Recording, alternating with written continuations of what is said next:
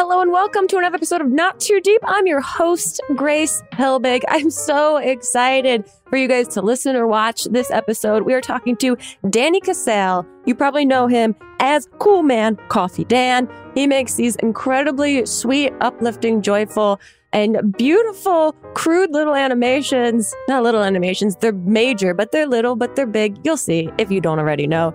On YouTube, on TikTok, on his Instagram. He's blown up recently, and he's got a new book out called Your Special Advice for Humans. It's a beautiful animation book / self-help for people of all ages. He's just so delightful to talk to. We talk about how he made his first YouTube channel at 12 years old. He was at the first VidCon, and he gives great advice on building a brand online, following your heart, following your art, resisting burnout, taking care of yourself.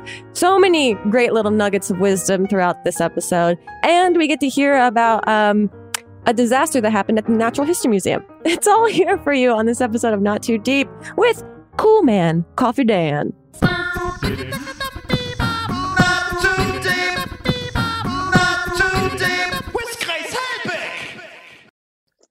Are you drinking a Red Bull? Yeah, I didn't have time to get iced coffee. You never went to have Dwayne to. Reed. You don't have to make any excuses. I love Red Bull. I'm drinking coffee, but because I'm out of Red Bull. But isn't it crazy that everyone thinks it's like so shameful? I listen. I'm still on the fence. Just because I'm putting it in my body, I'm still on the fence here. Sometimes it gives me that weird heart. Yeah. Like skip, and I'm like, okay, I don't know if I like that. It tastes great. It tastes like candy. It tastes like candy, and sometimes it tastes like liquid, like how I imagine nickels would taste if they were melted down into liquids. The best currency, the nickel taste. Yeah. The underappreciated coin. I definitely feel like if we get a little bit of the Red Bull branding going, and we say like, hey, like tastes like nickels, yes, energizes you. That's where it should be. That's where it should be going. Exactly. That's some sort of element that I guess we all need in our bodies. Anyway, right. Danny, enough small talk. Let's get into big talk. I'm so excited to talk to you and also just see your face, because I don't think many people often see your face. You do a great job of not posting that out there in the world so much these days. Now, I want to know, because you are multifaceted, how do you describe the work that you do? For sure. The thing that really gets me stoked about being an artist and like putting my face like last, my art speaks first and the characters kind of speak for themselves. Yeah. That's kind of a testament to how powerful these characters end up being to so many people around the world. And it's like, okay, dope. Like my main character is this naked, cat thing who like kind of dances around, and he preaches his main saying is "you're special," which people need to be reminded of. Yeah. I have another character who's just a blue blob. His name is Blue Dude. He reminds you of the little happiness, the things that we might miss in the day to day that bring us so much joy, the smell of bakeries and stuff. So all these characters in my animated universe represent me and the different sides of me. Sometimes I feel blue, sometimes I feel a little more uppity and special, but these characters for so many people around the world, kind of regardless of like culture and language, is a source of like happiness and joy. And I'm like, okay, wasn't the plan. This all happened by accident, but I'm happy that this is where it all ended up. So this wasn't the plan. You say this all happened by accident. I'm so curious as to how that developed, because in doing a bunch of research about you, you started your YouTube channel when you were 12. Yeah. Who let you do that?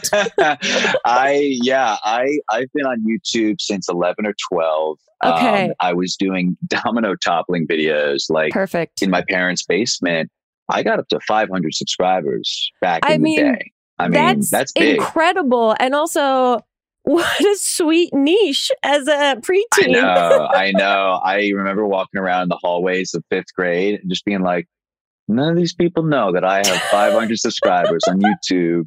And it was a special feeling, because nobody knew or cared what YouTube Yeah. was back then. I mean, you know this. I'm preaching to the choir. Like you're an YouTube OG. Like you've been doing. Were you at the first VidCon by chance? I was not. I bought a ticket for the second VidCon. I remember watching videos of people speaking at the first VidCon and like wanting in on that community because I felt like such a like outsider in like community-based activities and seeing that this was like a sweet world of people just trying to figure out how to express themselves without judgment and with only encouragement. But you start at 12, you're making these domino videos, and then you start getting into some stuff where if you go back in time, you look like the third member of Smosh. And you're hell yeah. All right, I'll take it. Yeah, I get that. I got that a lot. Third member of Smosh, but they're like good looking guys. Like, they speak to the era and the genre of what was happening on YouTube at the time. But you were making videos that were, you can see like your comedy start to develop. You can see the things that start to inspire you. But then is it 2017 is when you have like this big viral hit that kind of changes everything for you?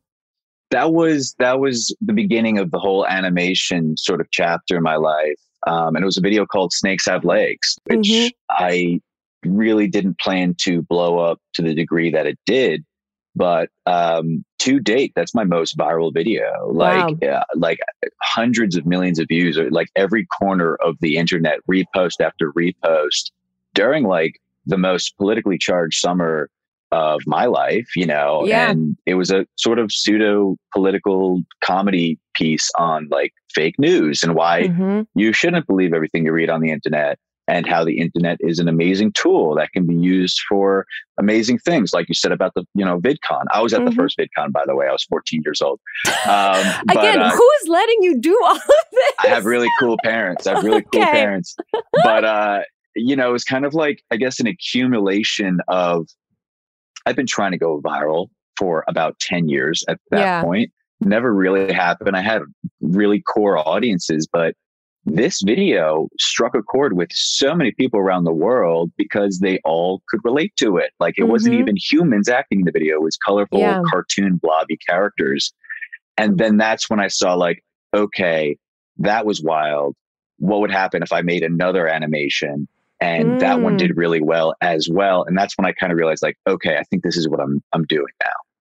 Interesting. So because when you look now in 2021 at all of the work you're doing, like you said, there's this undertone of positivity, of self-care, of, just uplifting in very simple and not necessarily preachy terms. Was there a point where you made that a conscious decision to infuse your artwork with that sort of messaging? So it wasn't until a few months later. The Snakes Have Legs video is what made me realize that this could resonate with millions and millions and millions of people. And meanwhile, I was making this in my bedroom, I was living with 5 other dudes in a small apartment in Brooklyn, New York, like just super lo-fi type. It wasn't even truly animating. I was like drawing on index cards with like a Sharpie, and then like taking a photo of that on my phone, sending it to my computer, then like masking it out in Final Cut Pro, and like definitely not animate the way it should be done. Like people would ask me like, how do you animate? I'm like, you don't want to know. Like you should not do what I do at all. It's horrible. But it, forced this unique style that I guess people really liked. And it wasn't until a few months later where I had like maybe 50,000 followers on Instagram and a little bit of an audience there that have been following my stuff for the past few months. And I was still going to college. I had like class later that day. And I remember this was the morning after the Las Vegas shootings in 2017. Okay. And I was super rocked by that. I was like, this is spooky, such a horrible feeling that, a nation goes through when something like that happens. And I was at the gym, on the treadmill. I just remember all the TV screens just playing over and over again, like the coverage of the event. Oh my God, the tragedy, so horrible. And I was like, I feel like I have to say something. Like it was the first time I had an audience. I say it was like that first Spider-Man moment for me where I was like, I have some power here. Let me use this for good. It's like responsibility. So let me do something here. So I went home. I had this like blue blob character in my head, the blue dude. Yeah. And I just made this video about, hey, like, here's a thought. Even though a lot of bad things happen in the world and there's bad people, it means the world is it doesn't mean the world's all bad. It means the world is mostly good. And we forget about that sometimes. And he talks about the reminders, the simple reminders, you know, the first taste of watermelon in the summertime, smiling babies, the smell of bakeries, that feeling when your crush says your name. Yeah. All those little things that we kind of overlook and we forget about, and we focus on the tragedy because that's just what the news cycle does, unfortunately. But look at all the beautiful little things. Look at all the happiness that surrounds you. I end up missing class because I needed to get this video out there. Yeah. And thank God I did, because when I posted that, it immediately, it went to that like astronomical sort of level and reach where you could tell a lot of people were starving to hear that. Yeah. And it even bumped to just like the outer layer that I wasn't prepared for, where people who maybe were outside of America and maybe not informed about what happened at the time were applying it to their own situations, whether they just got broken up, you know, they just got cheated on or something, or there's a bully at school. And they were like, my God, look at this beautiful, simple little creature reminded me like, hey, bad things do happen. That's a fact. That's a very realistic fact. Yeah. But we can't forget about all the little beautiful things that happen day to day to remind us that the world is mostly good. That's when I realized like, okay, this whole animation thing is bigger than I think. I realized this has this mental health aspect to it now, where so many people can come and hang out with my characters and get what maybe they don't get from other people in their lives. Those little reminders that they're special, they're loved, the world is good. Unfortunately, some people don't have those people. And for a lot of people around the world, these characters is that somebody. So I'm very thankful that it kind of just rolled with the punches and it ended up coming out that way. Yeah. I mean, that's incredibly beautiful. And like you said, totally necessary. And sometimes people don't realize they don't have that in their life until they hear it and they realize that that's been missing. Now, you develop these characters. How do you develop them? And are there characters that never made the cut? That's an interesting question. I feel like because they're also like amorphous but also specific at the same time. So I'm curious if you're like just looking at animals and drawing them and being like, which one speaks to you? Yeah, one could argue that the years and years of my notebook doodles in school, middle school, high school, college, like those are all the scrapped characters that never came to be, because I really would just doodle, and like it became a necessity part of my day, especially in class, because I'm just, Red Bull, coffee. I'm a tired guy. I'm just sleepy all the time. Like, so they became like, I would just freehand stuff, and it would keep me awake and engaged. And I think it probably helped me listen a little bit too. But the whole idea of like, do I sit down and come up with a character? I don't think I do. I think it's like, I just like, sometimes it comes to me like with Blue Dude, like I just saw this blue blobby figure in my head. And I was like, it'd be cool to explore this a little bit. The first video ever that blew up Snakes Have Legs, I just saw this like snake with a pink background in my head. That was before I even had a narrative or a punchline. I was just like, let me sketch this cute little snake out with a pink background. The narrative always came later. And I think it's just like that doodle mentality where you just don't know what's, the plan is until your hand hits the paper. Yeah. And I feel like a lot of artists can maybe relate, because you just freehand that shit and you like see where it goes.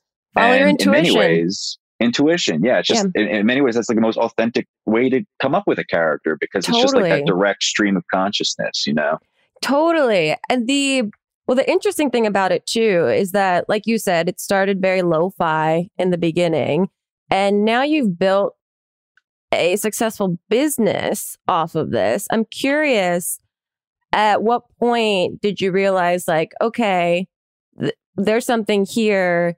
I should get a little professional about this and not just kind of wait around for inspiration to strike and then just throw up a banana peel being hilarious every now and then. Like, at what point did you make a concerted effort to run a business in this world? I feel like a week ago. Okay. I feel like I'm constantly like, what's happening? I'm picking your brain. I'm like, give me all your tips. You seem like you've got it figured out, and I need some help right now. I don't know. I definitely don't. I am rolling with the dang punches. Like I'm waking up every morning like, how is this happening? I'm not entirely sure what's on my to-do list today. I got a call with like Penguin Publishers for a book. What? Like, none of it makes sense. Right. But I'm happy it's happening. I always thought that my art would somehow bring itself to a goal. I kind of was just standing by the sidelines.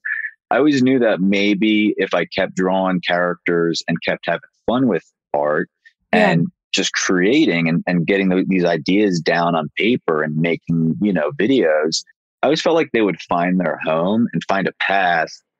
I really didn't have a clear-cut goal. I didn't know this would turn into like this cartoon universe where there's this main cast of characters that so many people love, and there's this book coming. Like, I didn't have that master plan. I wish I'm no genius. I kind of just got lucky.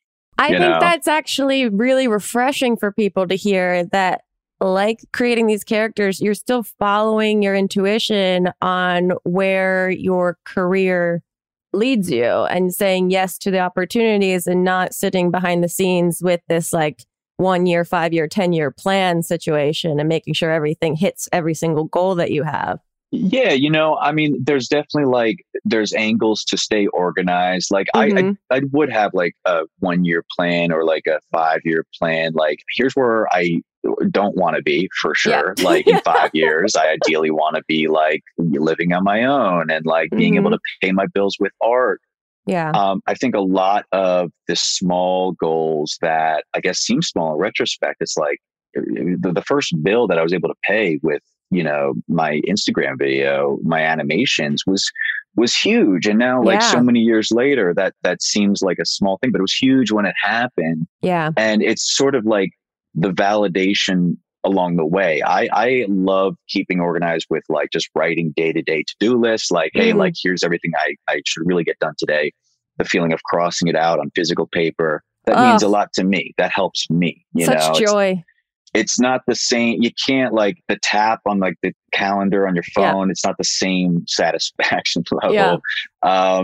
But also I always thought like having that little bit of like business intuition mixed in with the art really, really helps. I'm very fortunate that, my parents are very business savvy, and they were like, hey, helpful. Like, don't like put all your eggs into one basket. I'm like, what do you mean? Like, I'm going to go like be a painter. And they're like, well, okay, that's great. But like, do a little bit of that, do a little bit of this. They look out for you. They want to like really like make sure you're not a starving artist. Yeah. But also along the way, I found out like, hey, maybe I could be a painter. And now I am a painter. I have a lot of paintings floating around the fine art market right now. Cool. But it was like really just kind of like getting one goal and then reassessing and being like, hey, if I did that, if I was able to pay that first rent bill with my work, with my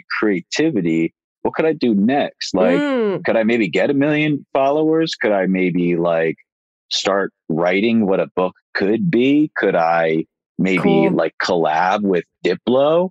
Like all these things happen, These are what every artist has as the top 3 on their list. Yeah. I was just like, what, like, how far does this go? Like, how much fun could I have with this? And it continues to get weirder and wilder. And I feel like that's the story for a lot of creators. It's just like the bar keeps rising and you just kind of keep going with it. It seems like the way you're describing it is like how I imagine painting a picture is that you add strokes and then you step back and you look at the whole thing. And you say like, what is this turning into? And then you touch it up appropriately. And then you step back and you look at it again until it forms into something, closer to whatever goal it is that you have for it. It's like very Bob Ross. It's like no happy accidents. Yeah. No only mistakes. Happy accidents. Yeah. I should have prepared for that quote if I was going to drop it. No, you're saying the way you are misquoting it is itself representative of the quote. Yes. That's a happy mistake right there. Wow. Well, he would have been proud. Okay, we're going to let everyone marinate on that quote for a second. We're going to take a quick break. And when we get back, I have, guess what? 1 million more questions for you. So we'll be right back with more Not Too Deep. Cool.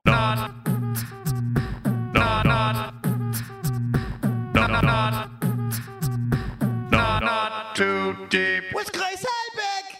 Hello, listeners. Grace Helbig here, wanting to say two things. A big thank you for listening to the podcast. If you're a regular listener, if this is your first time listening, welcome and thank you.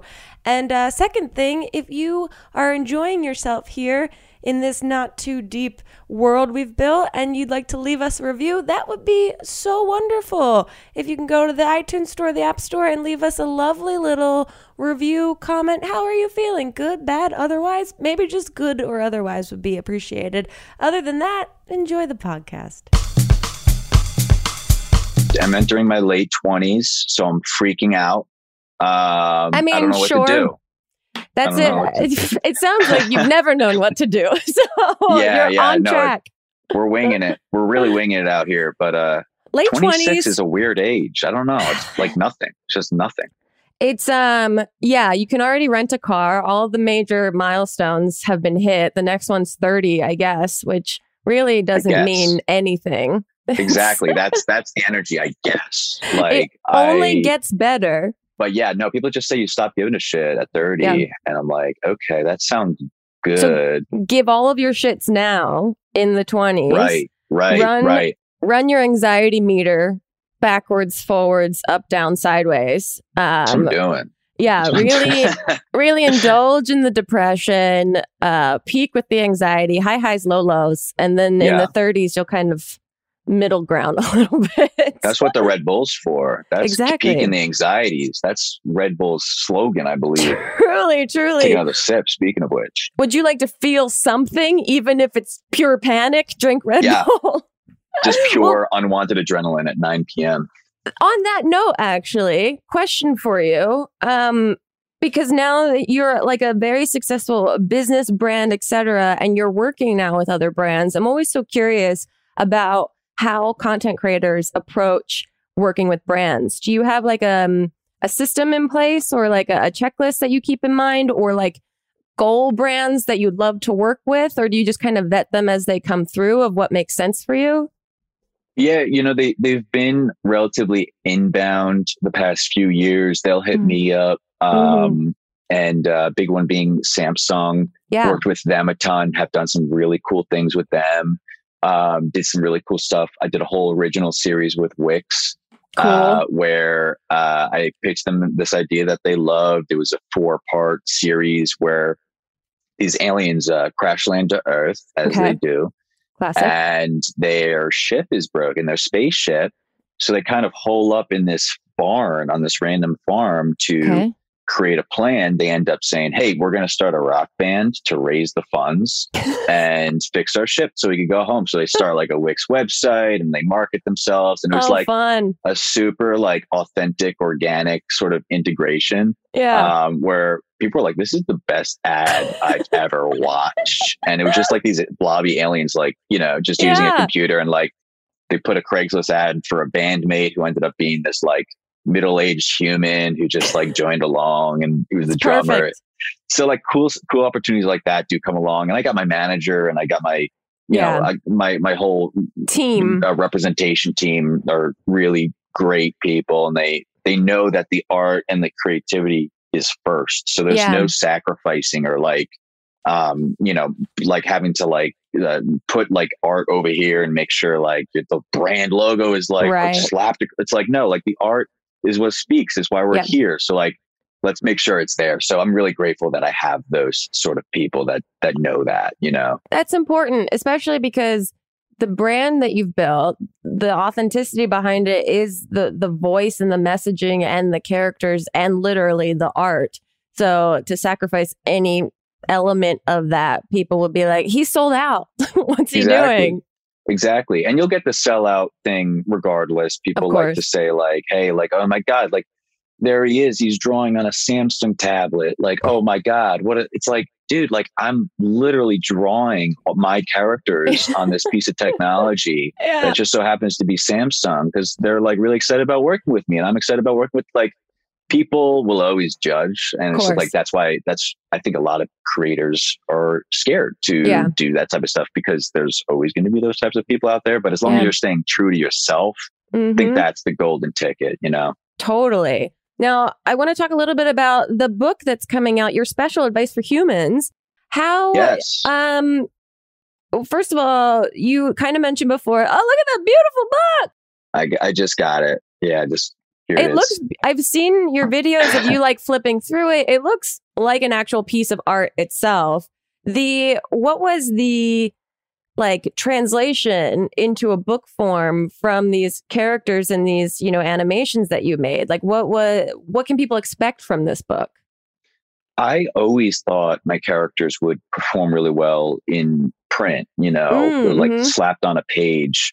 One look at like my Instagram feed or my TikTok feed, you'll see like it's a bunch of bright pastel colors, easy on the eyes, and simple characters, thick lines, you know, like simple expressions, two eyes and a mouth. Like I always thought like this would be really cool to kind of express some of these stories and emotions that we're exploring in these videos in a book, because the attention span on, you know, those sorts of platforms are shorter. So you do have like, I always played in that 60, 30 second sort of range, which caps it off. You know, you got to like think of that punchline or that story that kind of you could fit in there.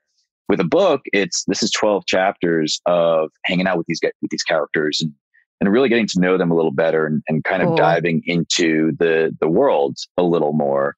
Right at the very start of the book, the naked main cat character, Spesh, short for special, he's like, hey, thanks for picking me up off the bookshelf. It gets really lonely up there. And it's quite literally him, like talking to you, talking to the reader. And then he kind of goes along and takes you throughout this journey through the woods where he bumps into other creatures. And one is like a self-conscious turtle. Another is a robot who lost his arms. And it's like, we unpack these lessons with these characters. You can't do that in a 60-second video. You can't even do that in like a 10-minute YouTube video. You got to like sit down, snug up, you know, get real comfy, hot cocoa type vibes, and enjoy like this weird ass adventure with a bunch of cute, cuddly characters, and hopefully learn a few things along the way. That was what got me excited when I'm like, you know, exploring the book category. Yeah, it seems like it's a book for adults and kids. 100%. 100%. Yeah, you can't put an age on like, you know, learning shit. Like it's true. Or like feeling good about yourself. Yeah, like the whole like you don't want to like it's bright, colorful characters, of course. And a 7-year-old will be able to flip through the pages and have a great time and have a few laughs.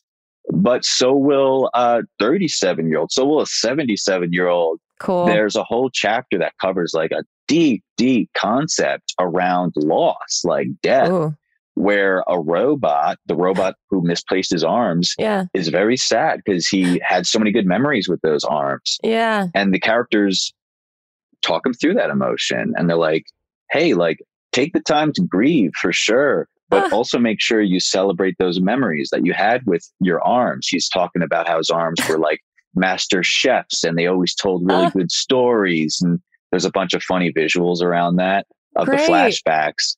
But that's the lesson that's driven home in that chapter is make sure you celebrate the memories of that loved one that you lost. Because if you don't, it's like, hey, like you wouldn't have gotten that chance to love at all. You should celebrate that you were able to do that. So You know, and then like the chapter after that is a whole chapter about like the right way to make a bowl of cereal. It's bowl first, then cereal, then milk. And if you do it any other way, you're a psychopath.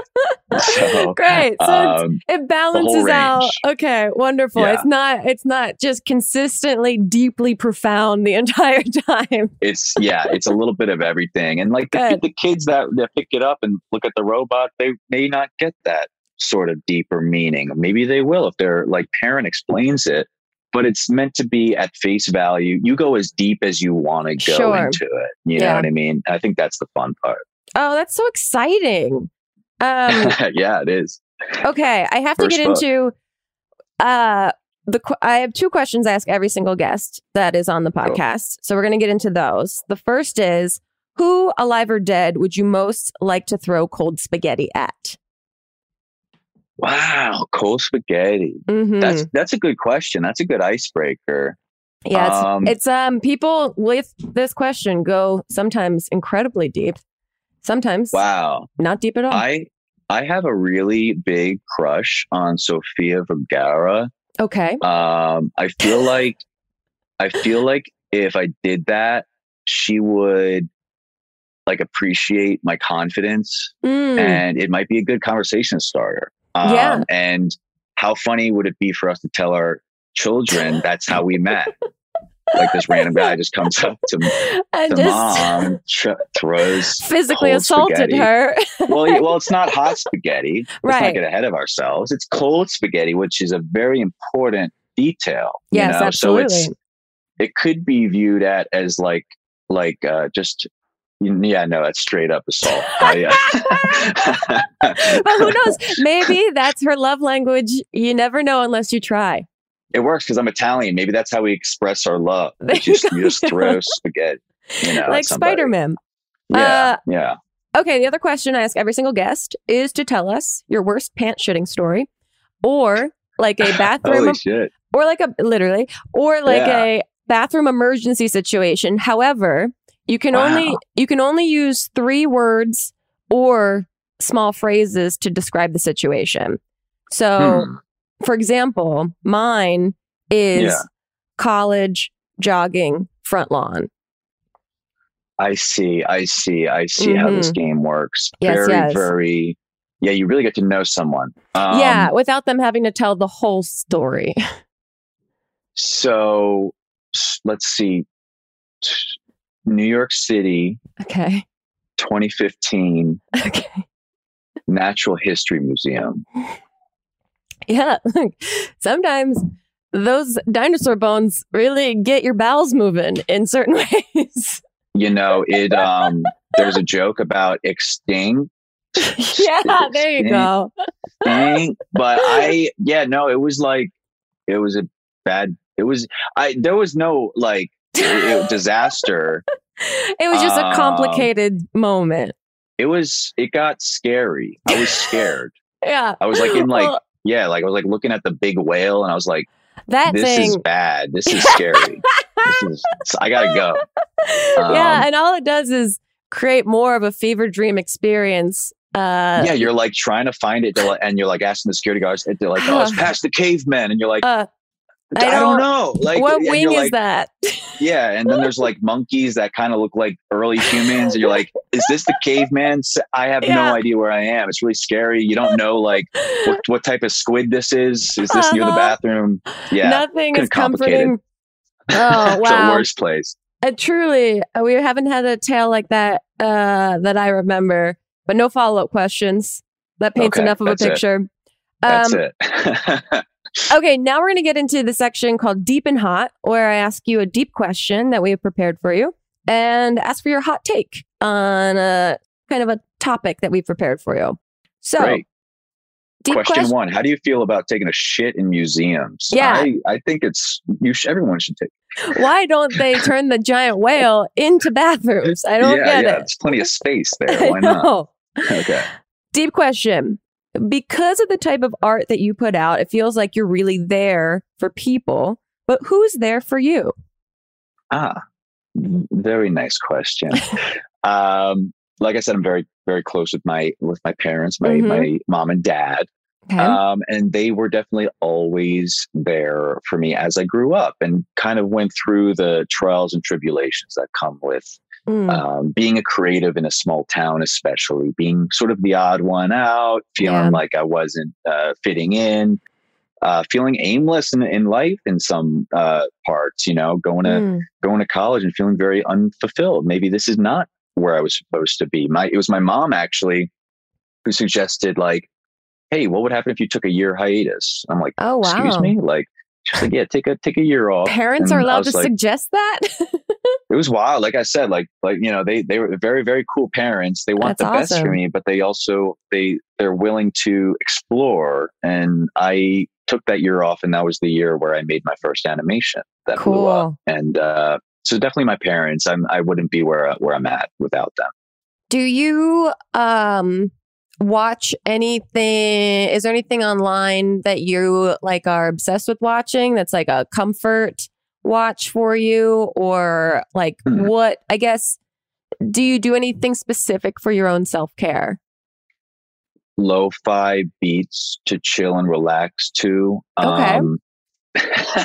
It's such a cliche, like sort of pop culture thing right now, but it's oh my God, putting on those streams on YouTube where you're listening to lo-fi music. I honestly think it birthed this where I'm at in my life right now. Like, I started listening to it in like a few years ago, like 2016. Okay. I think when a lot of people started listening to that, and it's just like calm playlists that make it seem like everything is okay. You could listen to it when you're studying, you listen to it when you're sleeping, you put it on in the background. I find that music like that without lyrics, it's just instrumental. Yeah. It really calms your brain, and you're able to almost like apply your own context onto the instrumental. It could be a happy song, a sad song, a determined song, and very think type of song. Yeah. That's music in the background is huge for me. Lo-fi beats. Yeah. Old lady, you've never listened? Old Lady Grace is asking for a recommendation. Well, I went through, and still when I'm like trying to work or concentrate or be creative or whatever it is, I'm same that I can't listen to vocals. So I listen to Rat-a-tat a lot. But like, I love Rat-a-tat. But like the same, like 4 songs of theirs on repeat, like an actual psychopath. And so I need to expand my horizons a little bit. Is it that one that goes down, down? Yep. I'm not going to do it. I was like, yep, that's familiar. Yeah, no, wait, you've definitely seen Lo-Fi Girl. Like it's like a girl studying, and she's like this, like writing on her desk. She's wearing like a cozy sweater, and the cat is on the windowsill wagging its tail. It's just this animation that's like infinite, like looping to infinity while like tracks play in the background. It's very cozy. It's very, very cozy. Highly recommend. Good to know. All right, now hot take. A hot take for you on hustle culture and maintaining your own self-care, because I think, being a creator and talking to a lot of creators, working online is, it's a dream. You get to kind of create your own business, work-life situation, but you can also get completely sucked into working 24 hours a day if you wanted to, being constantly connected and constantly, checking in on things. So what's your opinion or thoughts around hustle culture? Yeah, what's that meme that just blew up recently where it's like, I quit my 9 to 5 so I could work 24/7. I beat the system. It's like, you're just going a little crazy is what you're going. But I think setting boundaries for yourself is really big. I think this like whole hustle mentality really came into popularity right about the time when I started like blowing up, like 2016, like no days off, like, really, really fight for what you want. And I think there's parts of that I definitely was applying to when I was on the come up and like really like working late into the night and getting little sleep. And but I'm thankful for that part of my life, but like it's not sustainable, you know, especially as you get busier and there's just more days like that. It's cool to say like, I didn't get any sleep last night. I worked on a project and it's like a one-off sort of thing. Like maybe you do that like only once every few weeks. But if you got to do that every day, that turns into an unhealthy sort of routine that just really, you can't go on too long without you sacrificing other important areas of your health and your relationships. So I think in recent years, especially this past year, because it just got so busy, like the bounce back after lockdowns. Yeah.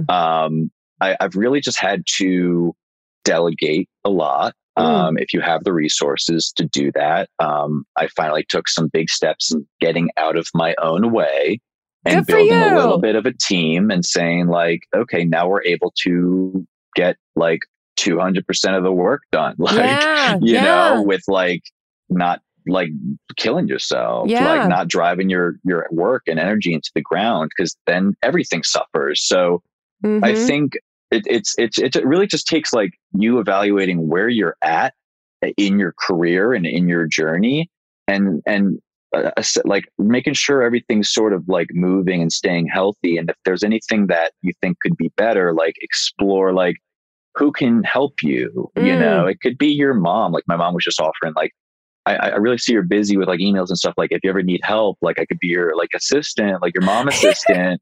And your I was mom like, sounds like the greatest woman that's ever existed. Catherine rocks. But we love Catherine.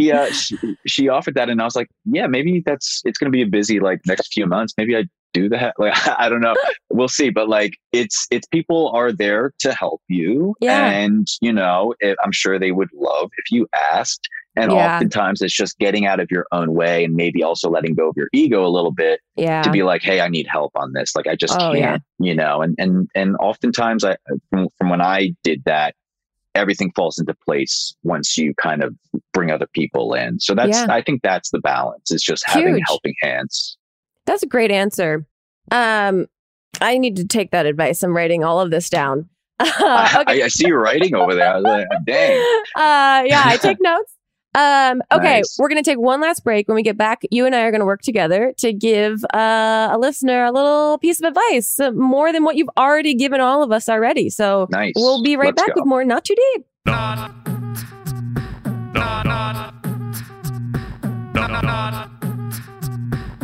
Not too deep with Grace Helbig.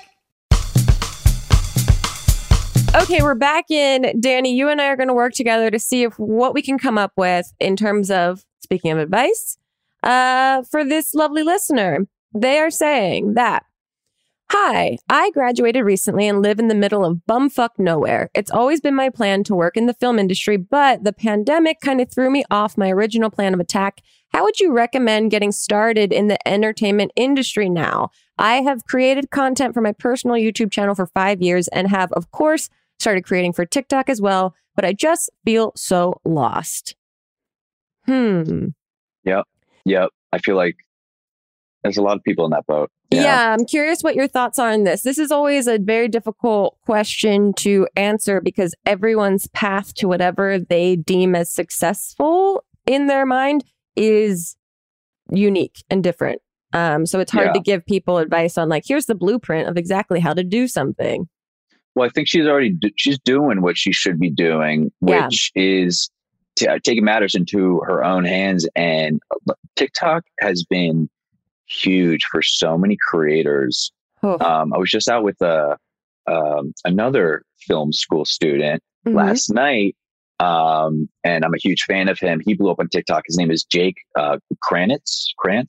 Okay. He's been making the super like memeable videos where it's like when you accidentally say you too to the waiter, and then the waiter has to like sit down and eat with you and all that. And he's like getting like 25 million views a video. So I was with him last night, and I asked him what his story was because he really just blew up super recently. And he was like, dude, like this past January, here he was. He just graduated film school. He went to SBA here in the city. And he was unemployed, he was broke, and he didn't have any jobs because it was still like COVID heavy back then. Yeah. And he started making TikTok videos. And They got some traction here and there, but it wasn't until like May, June, when it just started fucking like getting these astronomical numbers, 5 million views, 10 million views, Wow. 25 million views.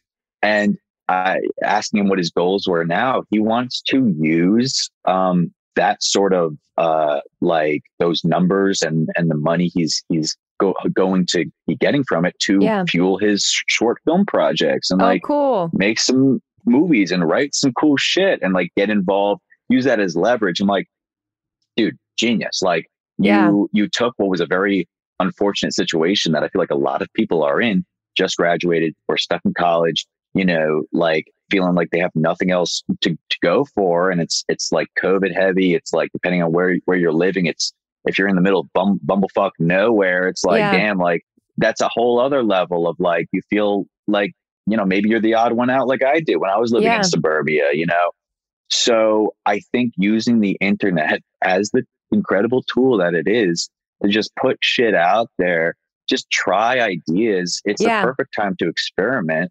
You're like, people are like, damn, I have 0 followers. It's like, perfect, experiment. Like you have no pressure to like conform. It's like, have fun with it, And I think also reminding yourself to connect to whatever is your core driving force for creating. Like to me, it's never going to be successful or fulfilling if you are creating for a following, if you're creating for this idea of popularity or numbers or success. Like you have to be still authentically driven by wanting to make whatever the art is that you want to make, and be okay if, not 10 million people see it. Because if it does blow up, and it does happen, like it'll happen because people know that your authenticity is behind it, that like this is something you genuinely want to make or you feel passionate about making in some capacity. I think because social media is everywhere all the time, and we're bombarded with everyone's value systems on these number and algorithm scales, that it's so easy to get distracted by thinking that you need numbers to be successful in some capacity. Yeah, and it's a lot of people thinking they should be doing that. They look at that thing, whatever that is, and they're like, oh, it's working for this person, I'm going to do that. And it's like, totally. Do you like, what are your ideas? Because it's the original ideas that people are starving for. And that's what blew up with Jake. Like, there's a really good quote that I heard recently, and it's exactly what you're talking about, Grace, which is, art is the risk of embarrassment. And it's like, being creative is you risking like somebody saying something off color about it, or it only getting 3 likes or whatever. Art is risking embarrassment. And I think that was a Bob Ross quote too, right? I really got to brush up because I'm just spitting Bob Ross facts everywhere. And I heard that quote. I was like, dang, that's beautiful. Yeah. And it's like, we gotta spread, I guess Bob Ross already spread that around, but it's like, everybody has to know about this. Dude, Bob Ross said it like a while ago. But that really sums it up into words, because it's like, you don't want to like, make like, there's that innate feeling where it's like, I don't know if I should make it, like, but it's like, fucking make it. Like, who cares what people think, especially in the beginning? Just like, see what sticks to the wall, just put shit out there, That's what I did. And I'm so thankful that I did that. Like it all worked out, because I tried so many different things. And the thing that you don't expect blows up and then becomes like, oh shit. Here it goes. Now's the time. So just be ready. Right. Danny, this has been so fun. Thank you so much for talking with us. Before we wrap up, we like to give all of our guests a little token of our appreciation. And that is a personalized horoscope that we have created for you. Melissa's going to put it in the chat for you if you are able to read that aloud for the class. All right, here we go. Okay. Dang. I just make the Scorpio cutoff too. I'm October 24th. So it's like right there and then. Dear Scorpio, Scorpion of the stars. Earlier this week, Mercury went direct in Libra and your privacy zone. There may be important messages in your dreams over the next month. So pay close attention. especially if those dreams involve kissing hotties. Oh, baby, let's go. I love that. I'm going to get that tattooed on my back. Oh, Dang. there you go. That was good.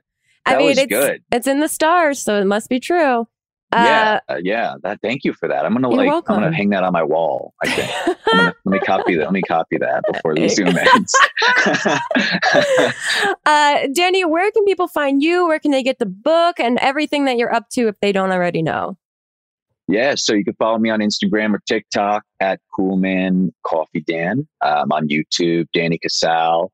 My book is available for pre-order right now at yourspecialbook.store. So definitely trying to increase the good vibes in the world a little bit once this book hits shelves and Barnes & Noble and stuff October 2nd. So it's all coming. Awesome. Well, thank you again, guys. Go check out everything that he makes. It is truly just so delightful, so pleasant, so joyful, so sweet, so silly, all of the good things. This was great. I could talk to you for another 17 hours and glean so much advice from you. Next episode, your mom will be here. It'll be We're great. Gonna bring Catherine on. Let's go. I'm gonna text her after this. Let's go. There you go. Thank you guys so much for listening. We'll see you guys next time on another episode of Not Too Deep. Goodbye. Too deep, too deep, too deep, not too deep with Grace Helbig. Not Too Deep is a production of Grace Helbig Incorporated. Producer Melissa D. Montz. Edited by Shireen Lani Yunus. Post-production sound by Chris Henry. And an extra special thanks to Flula for the theme music.